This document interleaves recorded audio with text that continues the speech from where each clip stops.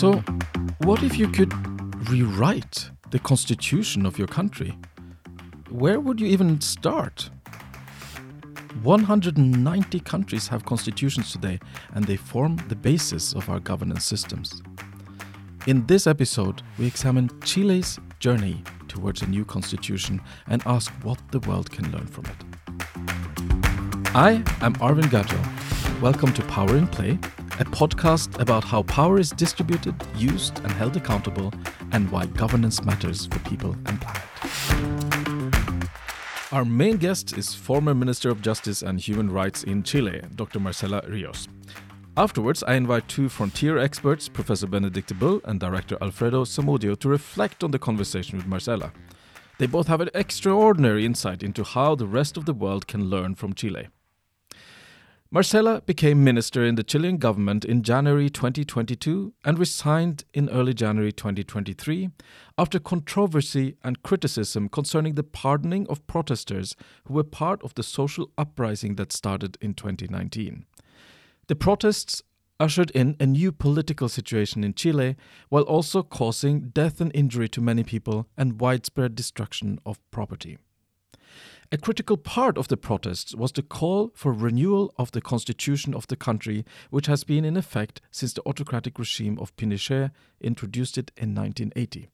In October 2020, a referendum asked the Chilean population whether they wanted a new constitution, to which a resounding 78% voted yes. However, in September 2022, while Marcela was Minister of Justice, a large majority voted against a new draft constitution. So what happened in between? Marcela gives her reflections on her role in government and what hard-earned lessons should be noted also by people outside of Chile. At the time this episode is published, a renewed process is getting underway, aiming for another referendum on a draft constitution on December 17th. But before we begin, let me just note, things are happening fast in Chile, and a major political development happened between my conversation with Marcela and the experts. A commission mandated to produce a new draft was elected, and the political dynamic of the process is impacted as a result. As such, Marcela's reflections must be understood in that light, something the experts also reflect upon. Marcela has over 20 years of experience in the design, implementation and execution of development projects, and she has been working with UNDP for almost 15 years. As a practitioner, policymaker and researcher, she specializes in democracy, governance, development, public policy and institutional design with a gender focus. In fact, I had the pleasure of having her as a staff member at Oslo Governance Center, where she worked with me on the strategic direction of the center. One day, however, she stopped taking my calls, and a few days later, when she appeared on the steps of the presidential palace being presented as a minister, I understood why. So, Marcela, it's really great to have you on this podcast. We've been looking forward to it for a while now, and yes, welcome. It's good to have you here. Thank you, Arvin. Thank you to the center, and congratulations on the podcast. It's an honor to be here, really. So we have a lot of things to talk about today. We feel we need to use this opportunity to have you to really probe your experience and your thoughts and expertise on many different issues. And just perhaps as a taster at the beginning, to say that a key word for this episode is how legitimacy in large transformation or transition processes impacts on the relationship between citizens and governments. But we'll come back to that, Marcela. First, I would like to just ask you, let's call it a rather personal question. You came into government January last year as a Minister of Justice on a wave of demonstrations, at times quite violent demonstrations. 29 people were killed between October 29th and I think it was March 2020. And there was a lot of expectation for the government, and you left UNDP. You in fact left the Oslo Governance Center to join the new Chilean government. Can you say a little bit about what that felt like to be part of that new political endeavor? Well, for me, it was a major vital transformational step. I'm a political scientist by training, and I had always worked on democracy, on politics, and I've always been fascinated by politics. But I was always on the sidelines and, assisting institutions rather than taking the decisions myself. So I think when the president called me directly and asked me to be part of his cabinet, in Chile, and I guess in other countries we have the same. If the president calls, it's really hard to say no, because we were living in such a profound moment of transformation, and I really wanted to contribute with my know-how and my expertise. I thought I could bring something different to a government coming from the outside. But it was also very risky because having a career in the UN and in the academy is challenging, but it's safe. It's a lot safer than politics. But I thought it was a moment when I wanted to take this decision, and for me it was very profound. All sorts of feelings at the moment, and I kept thinking whether I was going to be able to, step up to a task. And since I am a social scientist, I think the whole time that I was in government, I kept sort of feeling that I was inside and outside, trying to observe everything that was happening so that I wouldn't forget, and often trying to write down things that would happen during the day, or taping a little voice note to myself to think of it later on, because I think even when you know a lot about politics and governments, it's never the same to know about governments than to be in government. So I think that the experience of being and the urgency of everything, sometimes when you're outside and you want to push good public policies, you get exacerbated because politicians don't have time to think through. You from the outside, you think that they're pushing things too fast. And when you're inside, you think that you're moving so slow, because people really need answers to what the immediate needs. So that was fascinating. And I think the most, rewarding thing, which sounds like a cliche, but I think it is true, is connected to citizens, to everyday people, to having, solving sometimes little problems. And I think that's something that I learned, that I decided to do at the outset. And I think it was something that it's a very important lesson, is that you can't just get stuck on pushing, big transformations. You have to be also dedicate time every day to solving small problems. I think having the opportunity to change, the conditions of people, working conditions or living conditions, it's so gratifying that at the end it sort of weighs over the negative sides of politics. That's fascinating to listen to, Marcela. Can I just follow up with one question on this very special context that you entered into government with a lot of expectations on the new government, which maybe not directly came on the back of large protests, millions of people in the street, many people lost their lives, thousands of people were injured, but also a sense of an historical injustice that many people felt needed correcting. And this justice was a key part of this uprising, in a way. How did it feel to become the Minister of Justice and sense these expectations every day? In what way does that impact on your workday as a minister? Well, the protests caused such a destruction, but also so much suffering to so many people, because there was repression, there was people more than 500 people being injured in their eyes, people killed, and but also a lot of this destruction of public infrastructure and public property, and a lot of people's livelihoods depended on things that were destroyed, restaurants and pubs and other types of shops that were the city centers of many cities were destroyed. So this had a really dramatic impact on the lives of many people. And I think the way that protests were perceived was changing over time. Also because of the impact of COVID. COVID had a really, I think, important role in changing people's perceptions and state of mind, because and that's something I think also you have to learn when you're in politics, that perceptions can change rapidly in a society because of traumatic or important events.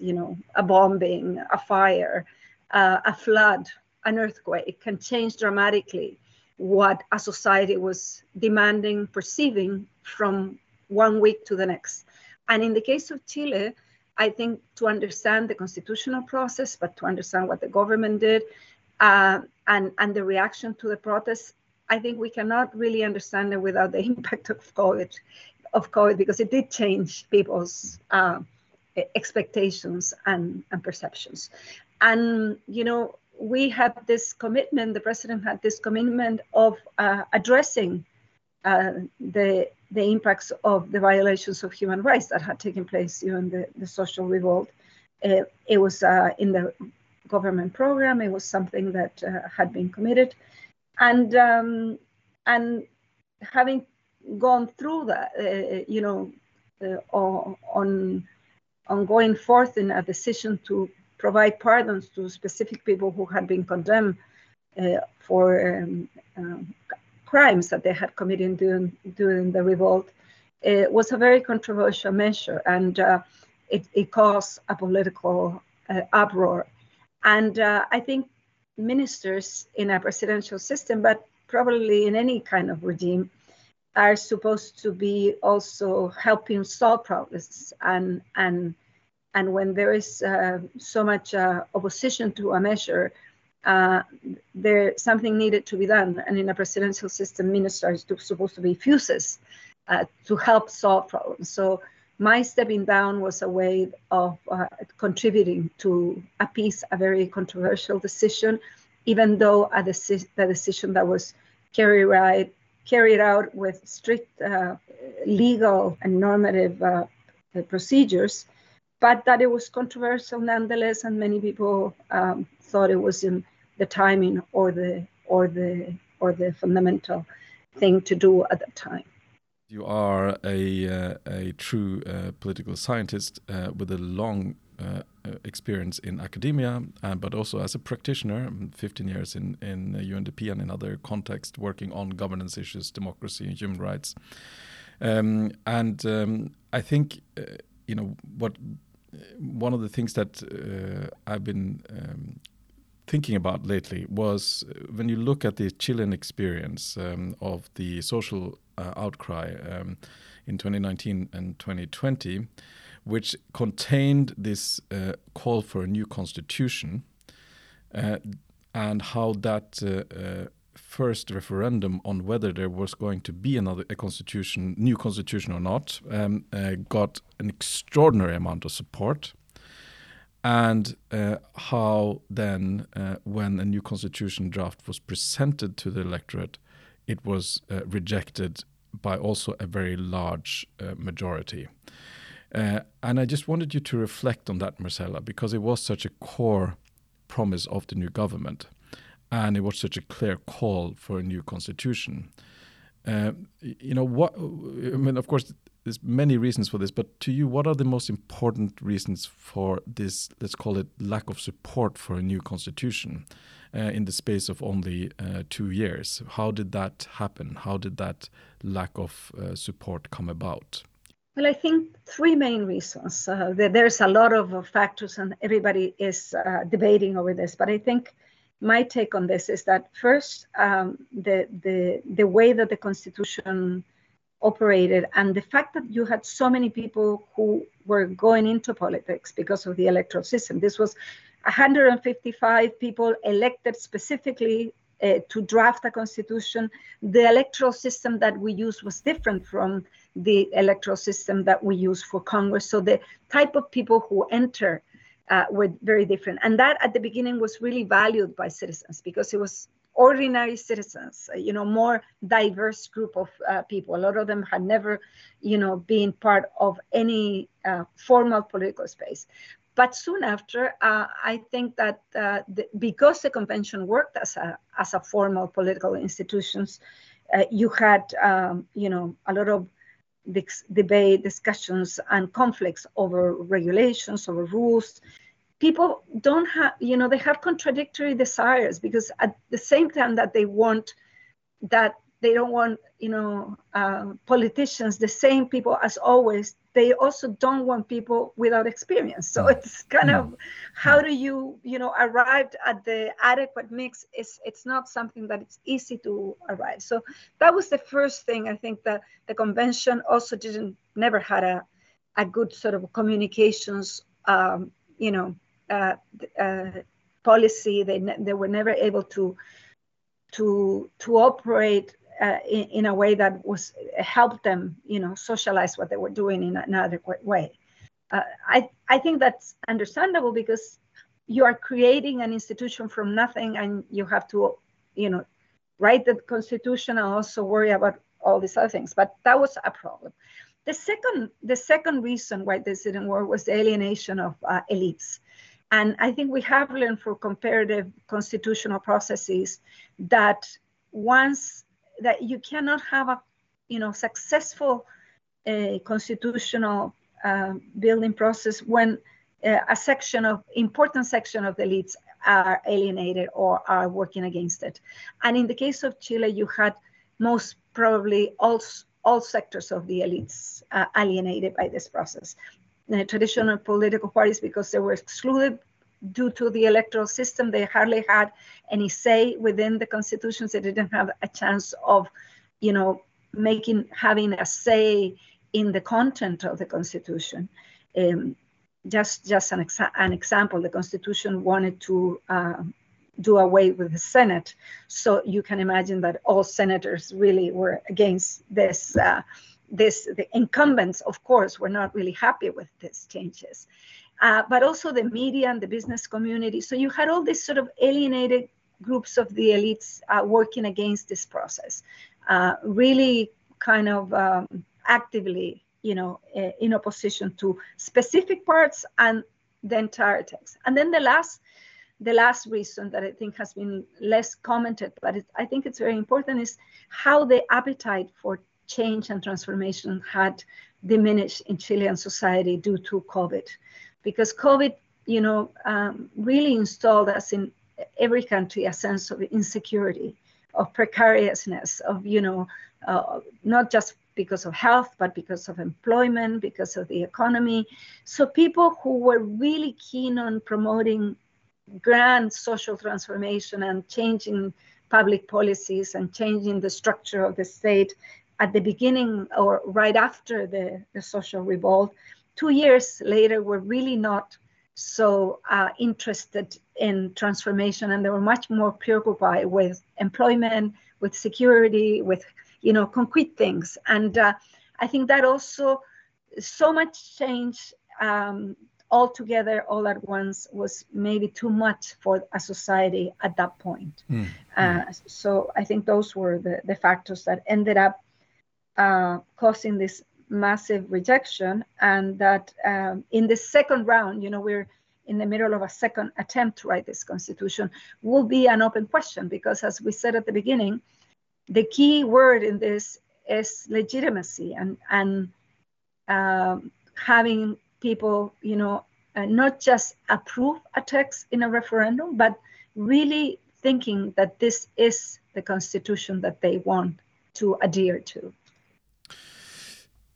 Let me just grab onto this issue of elites and inequality, because it was such a dominating theme also in the social uprising in 2019 and 2020, inequality. And it is, there are some fascinating statistics. Chile is a member of the OECD, first member of the OECD from Latin America, has a high gross domestic product per capita of more than $25,000. but more than half of the population lives on about $500. So you have an enormous inequality, probably one of the most unequal societies in the world. So in a way, it was inequality that was a fuel for these protests. And then what you're saying now in your second reason for why the constitutional process, first part of it failed, was also inequality in that elites were not included. Now, this inequality, in what ways did that directly impact on this process and this issue of legitimacy? I mean, is it hard to build legitimacy for any process when there's such big inequalities? And how can one overcome that challenge? I think structural inequalities are a major obstacle for well-working democracies. I think that once liberal democracy only functions in competition among elites, but you're not really able to change the conditions of living of people, then it's really hard to construct legitimacy, because when people don't perceive that politics or the state, even if it's not a democracy, but if people perceive that the government is not making a difference in the way that you live, it's hard for them to adhere to. But it's not the only reason, and I think that we have to understand that political processes also transpire in this other dimension of in a cultural or symbolic dimension.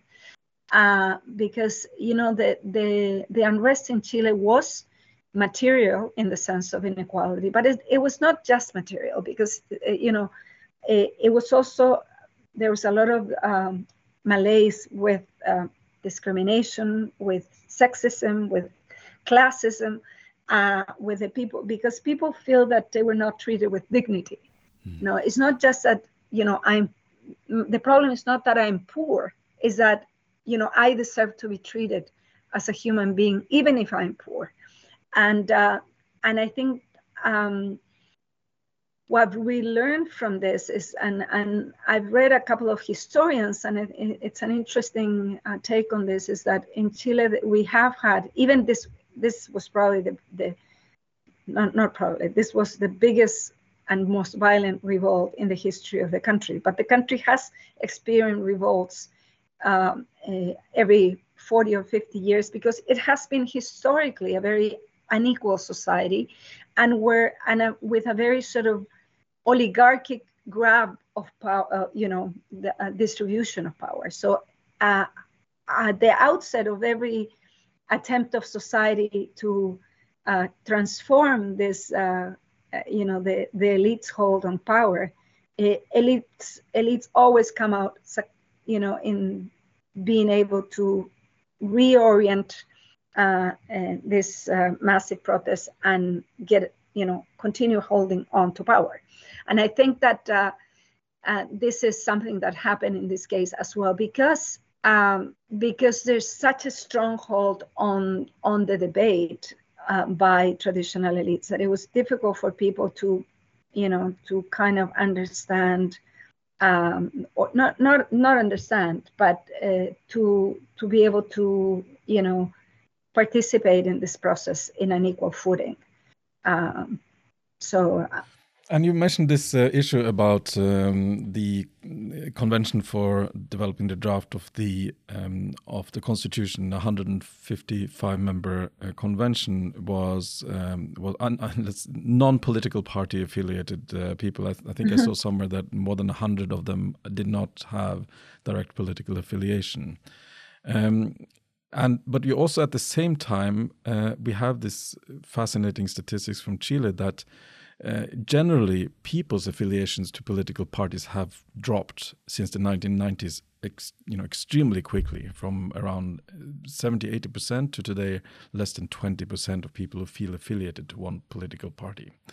Now, how does that that fact factor into this this challenge of creating a legitimate process when, on the one side, trying to attract regular citizens into this convention created a body that was by some, as you explained, seen as not fully legitimate or equipped to do their job, but on the other side, the connection that people feel with political parties seem to be extraordinarily and historically weak. So in a way, how could this have been solved if you look back in hindsight? I think that once the political parties have so little trust and connection with society, then you have a profound problem in the functioning of democracy, because political parties do not just have to compete for power or for elections. They also have to simplify, public policy debates. They also have to represent sectors of society. So if you, a social democrat or a Christian Democrat, or if you're a conservative or you're liberal or you're, an environmentalist, if you feel represented by a certain party and that party says that this is a bad policy, or that you're against this, nuclear plants in Germany, or that, you're in favor or against, pension reform in France, then you understand that then you should be against or for, because you have this connection with this ideology or this party. So political parties help, represent your views, but also help you understand that why the political debates, they simplified complex, they should, that's what the role that they should play. They should simplify complex debates so that citizens can grasp them and feel, included in this discussion.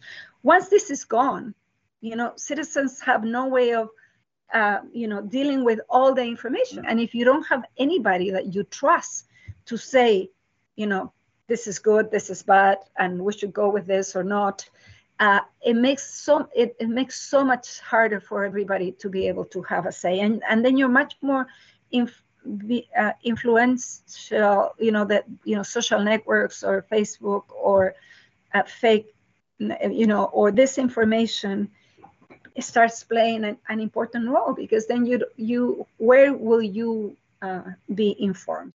Thank you, Marcela. That's very interesting. Let me just ask, given that acknowledgement or that analysis, when you look back in hindsight, what do you think could have been done differently? What should have been done differently to perhaps ameliorate some of these issues? Maybe the electoral design should have been different, so that we didn't allow for independent lists of candidates, because that, I think that was a key point, because there was so much anti-political party sentiment. That was something that it's a lesson that is, and it was the first time that in a constitutional convention in the world you had such a possibility, because one thing is to be an independent in a party list or run on your own if you're somebody that's really popular in a city or some very influential in a district, and people know you as a person. But a completely different thing was for people to come together and construct lists, nationally without even knowing each other. I think that's something that played an important role, and that should be looked at with a lot of detail in other processes of this kind. I think lots of policymakers around the world have watched this process in Chile, just because there are contexts which are similar, not in the sense that they have this, exact same processes, but that there is, 188 countries in the world have constitutions, and they regularly need to be updated. And the idea that that constitutions bring with them is the very core idea of nationhood, of institutions and governance. and this challenge of creating a legitimate process in a time of social strife and large inequalities is something I think so many policymakers are struggling with all over the world. So maybe we can just quickly touch on that question, Marcela. When you look at the world and the region, and you abstract from your experience and Chile's experience in this really complicated and long drawn out, as you just explained, process towards a new constitution, are there any specific lessons that you think policymakers elsewhere should learn or take note of when they embark on large transition or transformational processes in their governance systems? Well, I think we're in a particular moment in history, Irving, with a lot of scholars are saying that we're in a moment of democratic backsliding, or where the strengthening of authoritarian regimes, or not just authoritarian regimes, but authoritarianism within societies, even when you continue having, formal democratic institutions. So we are in a moment where, the agenda of rights it has been threatened, and I think we have to understand that constitutional building processes, norms, and this is something that is very important in Latin America. Rules and norms are not sufficient to construct solid governance institutions. Even in legalistic societies, we need delivery in the sense that government must also, and states must resolve real everyday questions of citizens. I think that if we don't have, the most perfect constitutional text, or the best, policies in terms of governance, and for instance, Latin America has been at the vanguard of innovation in governance and in many aspects. But if those regulations are not connected to solving issues of health, of education, access to water, or pensions, then it's difficult that we will be able to build legitimacy for state institutions, because people need to see that their representatives, that their institutions, that their governments are working to solve, to improve their living conditions. And I think that's key. But the other thing that's key, and this is something also that the Oslo Governance Center and the UNDP have been working, and the UN, I think that has to continue to be a priority, is the fight against corruption. Because one of the things that I've seen, not just theoretically, but practically, is that even when you have good norms and good institutions, and when you are implementing sound public policies, when you have corruption scandals, when people see that politicians are getting, are enriching themselves, or that, that institutions promote nepotism or clientelism, or, favor certain groups over others because of whatever reason, that also diminishes profoundly the trust in institutions. And when you lose that trust, it's so hard to rebuild it. So we have to make all the efforts necessary to accompany, institutional building process with really sound and strong rule of law and prevention of corruption, because I think that it's completely damaging to trust and to legitimacy. In addition to these issues or these reasons for this process failing, in an earlier conversation you mentioned to me the importance of information pollution or disingenuous news pieces that impacted on the process. And there's one very striking fact, for example, that the draft constitution was very radical in terms of fulfilling the rights of indigenous peoples in Chile, but when it came to actually voting on it in the plebiscite, many of these areas voted it down, even though you would think it would be in their interest to vote for such a constitution. So can you just reflect on that, the fact that an intense reform process like this also has an accompanying public conversation environment and media picture, and how did that look in Chile?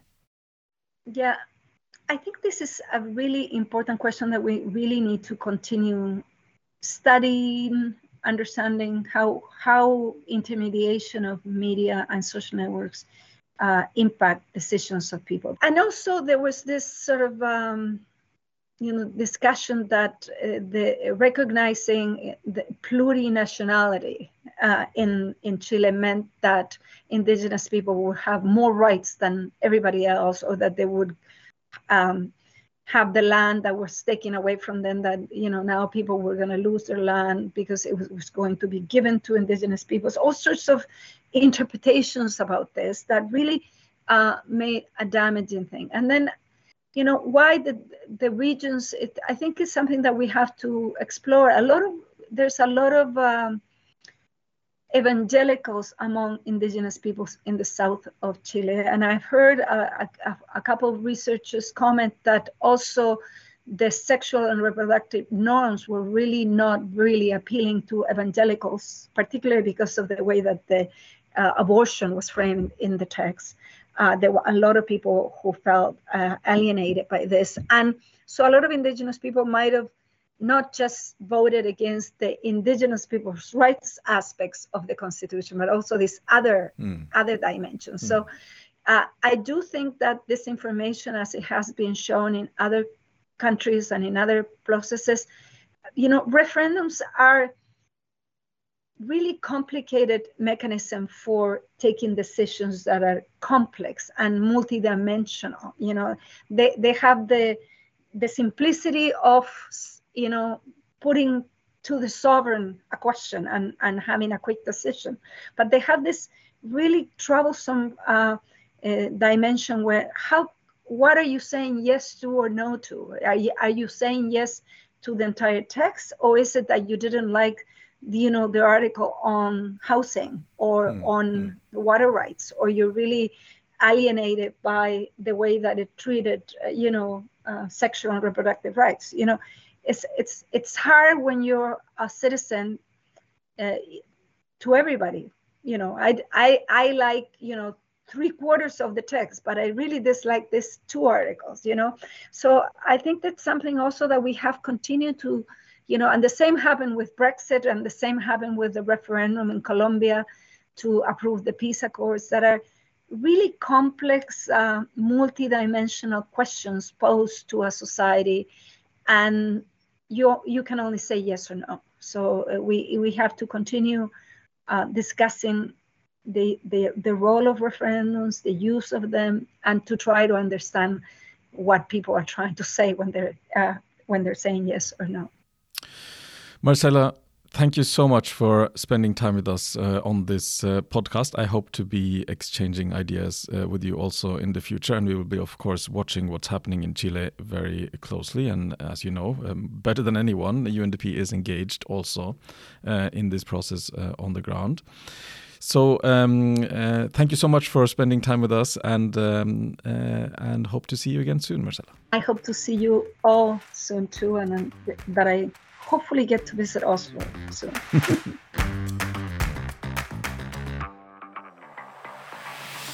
I came away from that conversation with a lot of new insights, but also a number of questions. So I thought it would be a good idea to invite a few second opinions. Luckily, we got 2 of them. Benedicte is professor of political science at the University of Oslo, and she's the current president of the board of the Nordic Latin America Institute at the University of Stockholm, and has been the head of the Oslo Academy for Global Governance. Alfredo Zamudio is director of the mission in Chile of the Nansen Center for Peace and Dialogue, and Alfredo is originally from Arica in Chile and has lived in Norway since 1976. He has more than 30 years experience of human rights work and conflict transformation work from places like Colombia, Sudan and East Timor. So, Alfredo and Benedicte, thank you so much for being part of this podcast, this episode on exploring these fundamental reforms of governance systems, and in this particular case, the reform of the basis for most governance systems, the Constitution. When you listen to the interview with the former Minister of Justice from Chile, what reflections do you have? Thank you for having me at this podcast. My reflections were many. When I was listening to Marcela, I was recalling the conversations that we at the Nansen Center for Peace and Dialogue have heard since the protest started in 2019, and also what we have learned since then. In the current context of Chile, it is evident for us that there is not only a re-encounter between intellects and knowledge, it is also a meeting again, a re-encounter between emotions and feelings. So this reunion, to say it like that, between Chileans with different positions, it is not only about what they say or what they think, it is also what they feel. And the lack of room for a place where they could share their memories and their understandings of the past, that has been one of the problems that we have had in the past, and that it is very important to create those meeting places in the present. Without meeting points where you can also, in addition to knowledge, in addition to intellect, in addition to ideas, you create the room, the space, the safe spaces where you can deliver your memories and your thoughts and your emotions. I think that we are looking forward for a longer process of not understanding each other. So when I was listening to Marcela, I felt that in her testimony, in her words, there is a longing. Why are we not listening to each other? And for me, as a person working on dialogue, I feel tempted to say it is because we are not talking about our emotions. That's fascinating to listen to, Alfredo, your reflections on this, and maybe that's the case, right? That we think of constitution-making processes as very technical processes more than human processes. Is that what you're trying to convey here? That there is a need to see these documents as expressions of human will and feelings, perhaps as much as political ideology and a political statement. When we first came to Chile in 2019, we heard from everyone, from many sides of the divisions, that Chile needed what they call it in Spanish, un nuevo pacto social, a new social treaty, where we need to find a way to interact with each other. But that interaction is not only legal, it's about also how do we see each other. What is our identity as a people or peoples? So without having the space to have that conversation, it becomes only a theoretical and legal conversation. And that is not reflecting the whole of the problem of the complex situation of Chile. Mm-hmm. Thanks for that, Alfredo. Benedicte, what about you? What did you hear when you listened to Marcela and her story? Well, of course I listened to the story after I knew the results of the election of the Constituent Assembly, and of course it's very difficult to distinguish the feeling of learning those results and what she is talking about there. And my first thought is what a difference a week can make, and how unpredictable these constituent processes can be. And they've already been unpredictable in Chile, and the election of this new constituent assembly in a different format, there were different rules. Now there was compulsory voting, and there was also no independent list, but it was all representatives from parties, and still it produced a new earthquake in bringing in a very small, very recently very small and very new extreme right party, now having more than 1/3 of the votes, and the governmental coalition has less than 1/3 of the vote in total. And so it's a completely new situation that has been brought in by that last election. And so I think that is one of my reflections, how risky, how unpredictable these processes can be, and how difficult it is to manage them. But otherwise, there was lots of different points I thought that were really important. And one thing that struck me is the complexity of this, the fact that people have multiple identities. That the process was driven by a broad coalition, but on the left, and that very much identified themselves as being on the left and seeking support for the process based on that.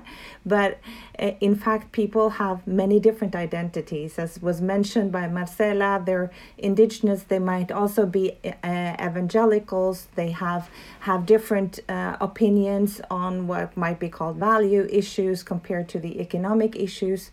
And in the way that the process of this constitution was kind of driven, it was incredibly complex. It was what some people have called a maximalist constitution that seeks to talk about every aspect of life and how difficult it is to really agree on that, because you cement a number of political opinions, and you ask people to vote yes or no, and that is virtually impossible.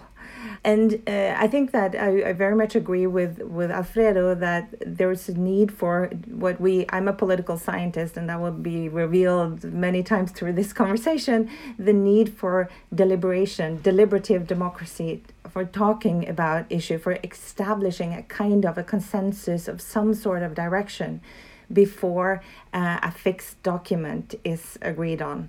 And that is where the process might have been very deficient for a number of different reasons in Chile.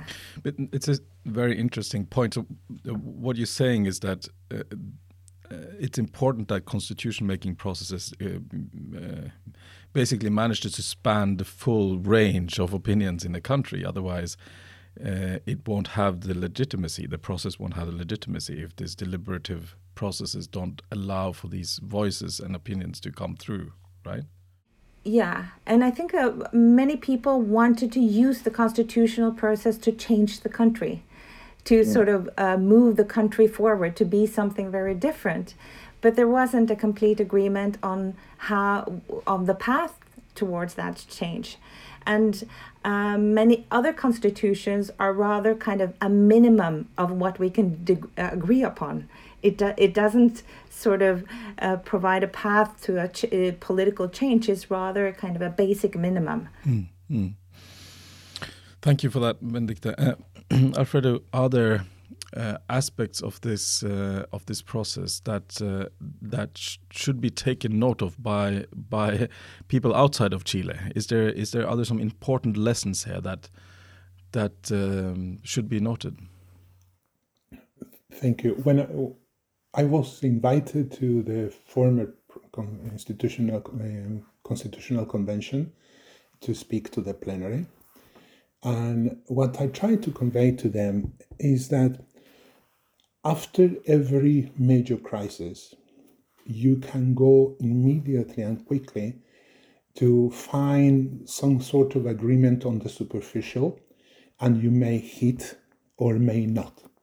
But the deeper the crisis, the stronger the need to have a stop, a reflection, and to ask yourself the question, what did happen to us? Why did it happen? If you give yourself time, in addition to the technical issues of creating a legal instrument, if you create a path where the country can speak among themselves, where the constitution people can speak among themselves, and also you can have a dialogue between the constitutional process and the people. And some sort of, these are very big words, but it's a kind of a national dialogue, but what we call a conversation of national interest. You need to involve civil society, you need to involve institutions, you need to involve people, because the story of Chile has not only happened to the politicians, has also happened to people, and people have still a say. And if they have a say in the process forward, you may create something that changes or current, present, and also the future, and can be an example for other countries in the region. Mm. When I listen to you, this seems to make a lot of sense, but it also seems to be quite a high bar, right? If you're going to, if all constitution-making processes are to take in the full breadth and depth of national experiences of a crisis or a trauma or of a system left behind, it almost seems like is there a perfect solution to this, or is it inevitably imperfect? And if so, can we deal with this imperfection in any way? What does the Chile experience teach us about dealing with imperfections? I will, Benedicte is the expert on these issues, but what we studied when we were working on Chile on this, we studied a document written by the Barhof Foundation in Germany, which studied 19 constitutional processes. Some of them have an element of a national dialogue in a parallel way. All the countries have different stories, all the countries have different needs, but some sort of a dialogue process parallel to the formal processes may be useful in certain context.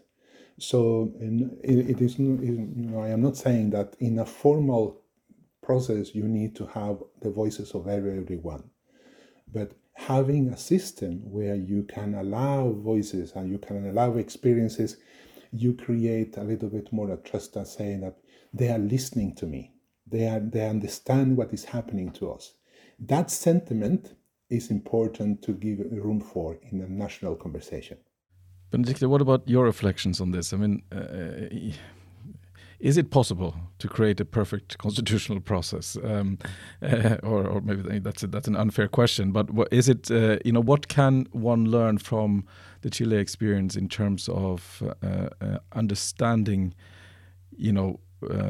what imperfections to accept and what not to accept in the constitutional process? Because I think we can all agree that they are bound to be complicated. Whichever country these constitutional renewals are happening, they're bound to be complicated. But what is good enough in a way? Is it possible to say? I think we should first ask what is good enough in terms of constitutions, because there was some critical voices against the need for creating a completely new constitution. In the case of Chile, and that question implies at least two other questions. Sort of, what's the symbolic and kind of the symbolic nature of the constitution, and then the actual content. And in Chile, a lot of people wanted a new constitution because it was written during the dictatorship of Augusto Pinochet by his group, and but there was also some parts of the constitution that really hindered social progress. The extreme protection of private property, the limitation of state action in various different fields, etc. But some of these issues could have been changed with just amending and changing the constitution without starting anew. But that would not have solved the symbolic issue, and thus not perhaps in turn the legitimacy issue, which is so key to these constitutional processes. So I think that is the first thing to think of when a state is in crisis, because it's often in crisis that countries start new constitutional processes, and that it involves a lot of risk. But I think also to remember that you cannot change everything with a constitution. This is just a platform. This is the kind of the basic agreement. And so I think the main lesson from the Chilean process is that they went too far in terms of trying to change people's sentiments and the country through the constitution. I remember when reading the first paragraph in the draft that was published in May last year. That became the second paragraph in the end, but it starts with a very controversial description of who's the people of Chile, with a lot of what some people would think would be very kind of strange concepts of multiple sexual identities, etc. And so I think many people were just put off by the wording of the Constitution. I think those things could have been avoided, but there were so many controversial issues in the process. They tried to do everything with the constitutional process, and that in turn created a lot of resentment. And I think it's also important to think of the timing issue, because what has happened in Chile was that there was a lot of interest in the process in the beginning. Then there was a lot of scandals related to the first constitutional assembly that also Marcela talked about. And then over time, people have become tired of the whole process. They've become much more concerned with a lot of other issues that are not related to the constitution. Security and crime are on top of those, according to the polls. And so they just want to get it over with, get back to having some order in the country, and a lot of that political energy and interest, and this kind of what was very interesting to us observing this from the outside is kind of gone. Now they just have to try to rescue the process. This particular context of Chile, of social uprising being the background for major governance system reform, is not unique. I mean, we've seen it in many parts of the world, and we continue to see it. Benedicte, what sort of reflections do you have around that? I mean, what do we learn from social uprising as a basis or as a takeoff point for major system reform? I think there's a lot of lessons to learn here. And I think that we as kind of political scientists, external observers, we have a tendency, at least when looking at Latin America, of celebrating all kinds of social uprisings as finally the people have stood up, and that is what is going to drive change. And to some extent that is true. I mean, it is an important democratic expression, but we have perhaps also contributed to a certain resentment of experts of constitutional processes and many other issues. They've been kind of lumped into the slightly derogatory concept of technocrats, and that's seen as something that works against democracy because it reduces the influence to a small group. But I think that what the process in Chile have taught us is that we need to find a balance between the people, those that come in with experiences from their lives with very legitimate concerns, and experts that can try to mold this into documents that can be workable in all sorts of situations. And that is actually a really important part of democracy as well. And I think that that is threatened from many sides, not only those that were demonstrating in the streets of Chile, mostly on the left, but also, of course, populist right wing is very anti-experts because of their nature as kind of anti-elites. And I have studied elites both in Chile and other countries in Latin America, so I feel a bit kind of guilty of drumming up this anti-elite sentiment. But we need to make that nuanced and find solutions that can work for everybody. I think that is, and Chile is a case of where many people have felt that a small economic elite aligned with politics and aligned with big business has ruled the country and kind of prevented any real democracy to emerge in spite of the return to democracy in 1990. And so this whole process should revert that feeling and that resentment. But I think we've learned from Chile that there is a need for a common platform. Even in those kind of situations, it is not a solution to change the dominance of one group with the dominance of another. That will not work in the long term. Thank you for those wise words and reflections, Benedicte.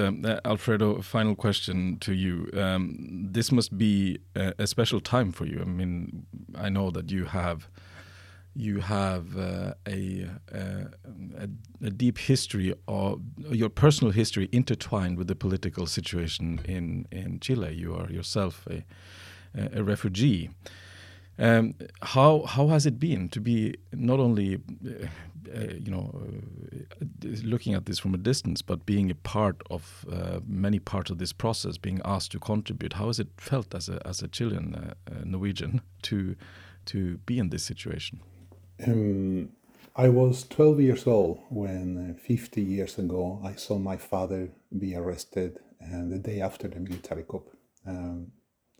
My father and I lived alone, and I became alone for 3 years until the Norwegian ambassador of that time succeeded in liberating my father. And we came to Norway, and I did my professional career here, working on different issues, mostly human rights, humanitarian aid. And this process in Chile has also been a way for me to reflect on what have I learned in other crises, in other situations, in Colombia, in Sudan, in the Balkans, in East Timor, in Uganda, and other places. Building on what Benedicte just said, that we need to have collaborative societies. If we allow the forces of dominance against the other, we will over and over again come into situations where one group rolls over the other. And we will meet more human suffering, more people dying, more people evicted from the homes, evicted from the countries. That is something that we in the 21st century need to avoid. We know that the past has been difficult, the present is difficult, and the crisis in front of us, what is coming to us as humanity, is even more difficult. So we need to find the ways to create collaborative efforts and to create societies of disagreements, that we don't need to reach consensus in everything. And so I say that, from the personal aspect, with my personal emotions, my personal feelings, I believe what I say. We need to find a way to create collaborative societies despite our differences. We don't need consensus on everything, but we can create a path for the future. And in order to do that, we need to understand where we are coming from, and we need to transform what is now. Thank you, both of you, for spending time with us in this podcast, Benedicte and Alfredo. It's given us a unique perspective of events in Chile, but not least also perhaps given some sense of how to understand it in a broader context. Thank you so much, and we will keep in touch. Thank you so much for listening, and I really do hope that this was food for thought for you. And that's really the purpose of these podcasts. It's not to put forward definitive answers. It's to allow for these conversations to happen between people who care about how power is distributed, used, and controlled. And really, that conversation should continue beyond simply listening to or tuning into this podcast. So do look us up on social media, UNDP Oslo Governance Center, and engage with us. What is your reaction to this episode? What thoughts were ignited in your mind? Let us know, and hopefully we can have a continued conversation there. And do remember to subscribe to this podcast and make sure to share it with your friends. In that way, we can make the conversation even more inclusive. Thank you very much for listening.